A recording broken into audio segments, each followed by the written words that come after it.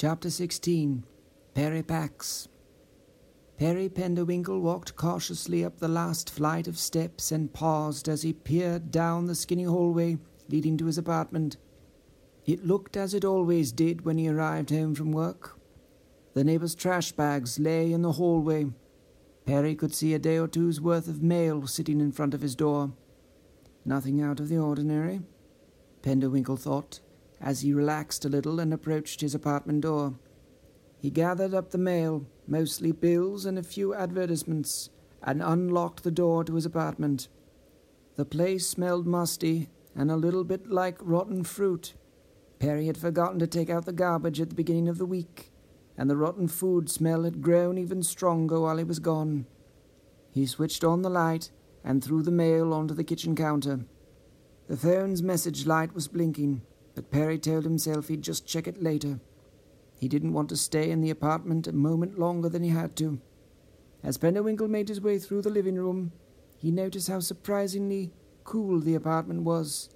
In fact, he could feel a draft blowing in from the bedroom. Odd. Surely I didn't leave the air conditioner on while I was away, he thought, heading toward the bedroom. When he entered the room and flipped on the light, Perry Penderwinkle found his room in complete disarray. The air conditioner lay on the floor, and the window was open. The sheets on his bed had been stripped, and the chest of drawers had been ransacked. Clothes were strewn about the room. Papers from his desk had been scattered across the room on the floor, on the bed, beneath his clothes. His closet, too, had been torn apart. Someone had been here, and Perry feared he knew exactly who it was. Marcus. Perry closed the open window, making sure to lock it before lowering the shades and drawing the curtains.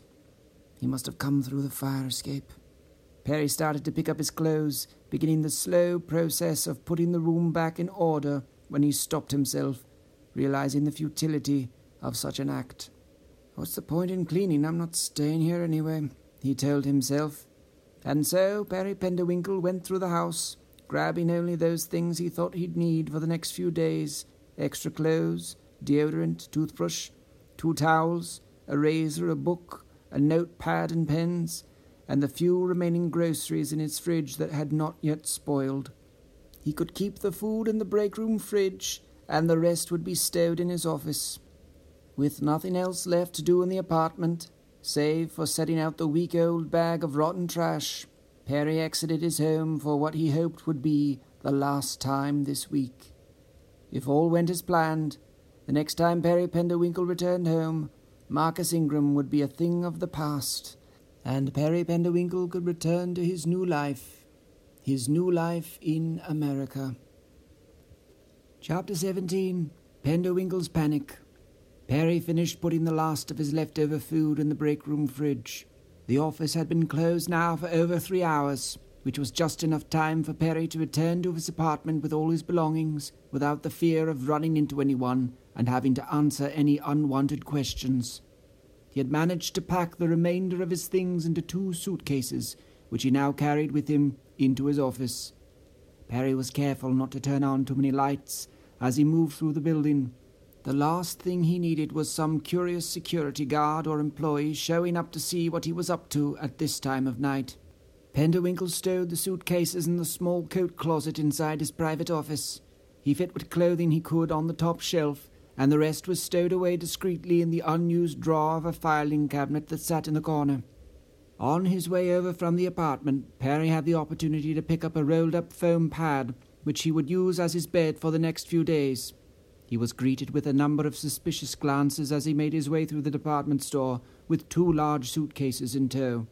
It was the first time in memory that he had noticed store employees keeping a not-so-subtle eye on him as he shopped. Conversely, when he boarded the subway, no one seemed even the slightest bit interested in a man in a cast dragging 2 suitcases and a large rolled-up mattress pad onto the train. As he rolled out his mattress and blankets for the night, Perry reviewed his plan. He would outwardly continue to go about his daily routine, so as not to tip off Marcus, in case he was already watching Perry. He would even leave work and head back to his apartment building each day, though he would not be foolish enough to enter his own apartment. His plan was to enter the building, change clothes, and head out the back entrance. In the morning, he would wake up early and do the reverse, slipping back into his building, exiting through the front, and taking his usual commute into the office. He figured it would be at least a day or two before Marcus realized what Perry was doing. Maybe, just maybe, Marcus would be careless enough to be spotted outside Penderwinkle's apartment. Perry Penderwinkle switched off the light in the room and started to close his office door when he noticed a momentary flicker coming from further down the hall, followed by a chime. He recognized the sound at once. It was the sound of the elevator. Someone was coming up to the floor. Perry pushed his door closed, so it was cracked open just enough for him to still see out into the area near the elevators. The doors opened, momentarily flooding a small portion of the office in harsh fluorescent light. Perry saw the silhouette of a figure emerge. It was a man. Penderwinkle's pulse quickened as he prepared himself for the worst. He was trapped in his office, no other exit but the one he now stood behind. If he tried to leave, the figure would surely spot him. The door to his office had no lock, so the option of barricading himself inside was not available to him. He watched in anticipation as the figure made its way, clumsily through the dark. Had he so badly miscalculated Marcus Ingram? How had he found Perry so quickly, so effortlessly? Light suddenly filled the room into which Penderwinkle was peering. Marcus had found the light switch. He had apparently moved to a section of the room out of Perry's sight line, because the man was nowhere to be found.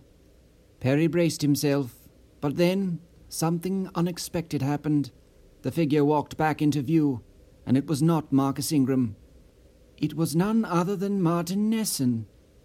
Never did Perry Penderwinkle think he'd be so relieved, so happy to see the likes of Martin Nesson.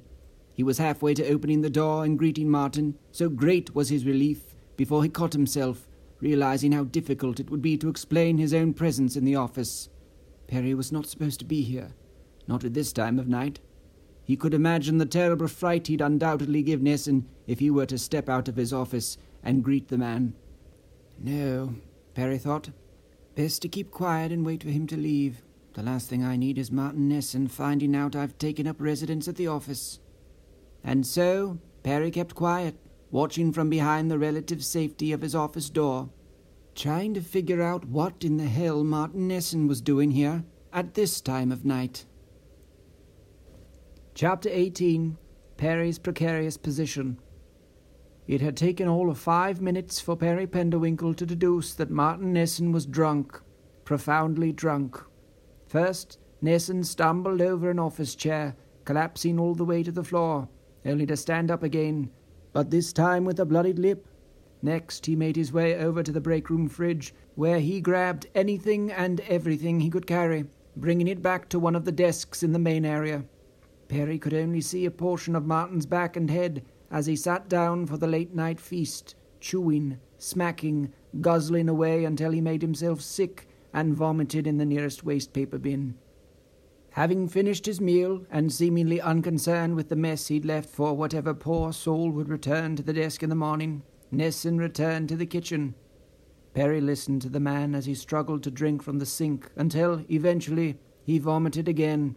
Nesson emerged from the break room, now wearing what Perry could only assume was most of Nesson's late-night snack. With one eye open and the other squinted shut, the man searched the office for a place to sleep, stabilizing himself with a hand on the wall or any other moderately stable surface he could find. To Penderwinkle's surprise, however, Nesson suddenly headed down the hallway, stumbling his way towards Perry's office. Certainly the man did not intend to sleep in Perry's office of all places. As quickly and quietly as he could, Perry raced back to the middle of his office, where he'd laid down his blankets and mattress pad. He folded the mattress pad in half and wadded the blankets in a small bundle, pulling them along with him as he crawled under his desk, hoping beyond hope that Nesson would not think to turn on the lights. Penderwinkle waited. He could hear Nesson's footsteps shuffling closer to the door as he noisily bumped into the walls, stumbling again at least once. After what seemed an eternity, Perry heard the door slowly creak open, followed by the sound of heavy, uneven footsteps. The smell also followed Nesson in. Much to Penderwinkle's dismay, the footsteps continued over to the far end of the office, near one of the large floor-to-ceiling windows that looked out over the city.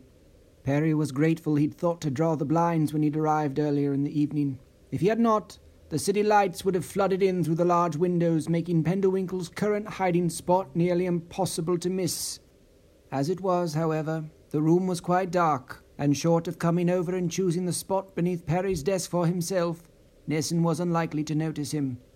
Within 5 minutes of entering the room, Martin Nesson was fast asleep on the floor, snoring so loud that Perry feared the man might damage his vocal cords. Confident that he would not wake any time soon, Perry covertly crawled out from underneath his desk, blankets and mattress pad in tow. It looked like he would be finding someone else's office to sleep in tonight. He would worry about Martin Nesson in the morning.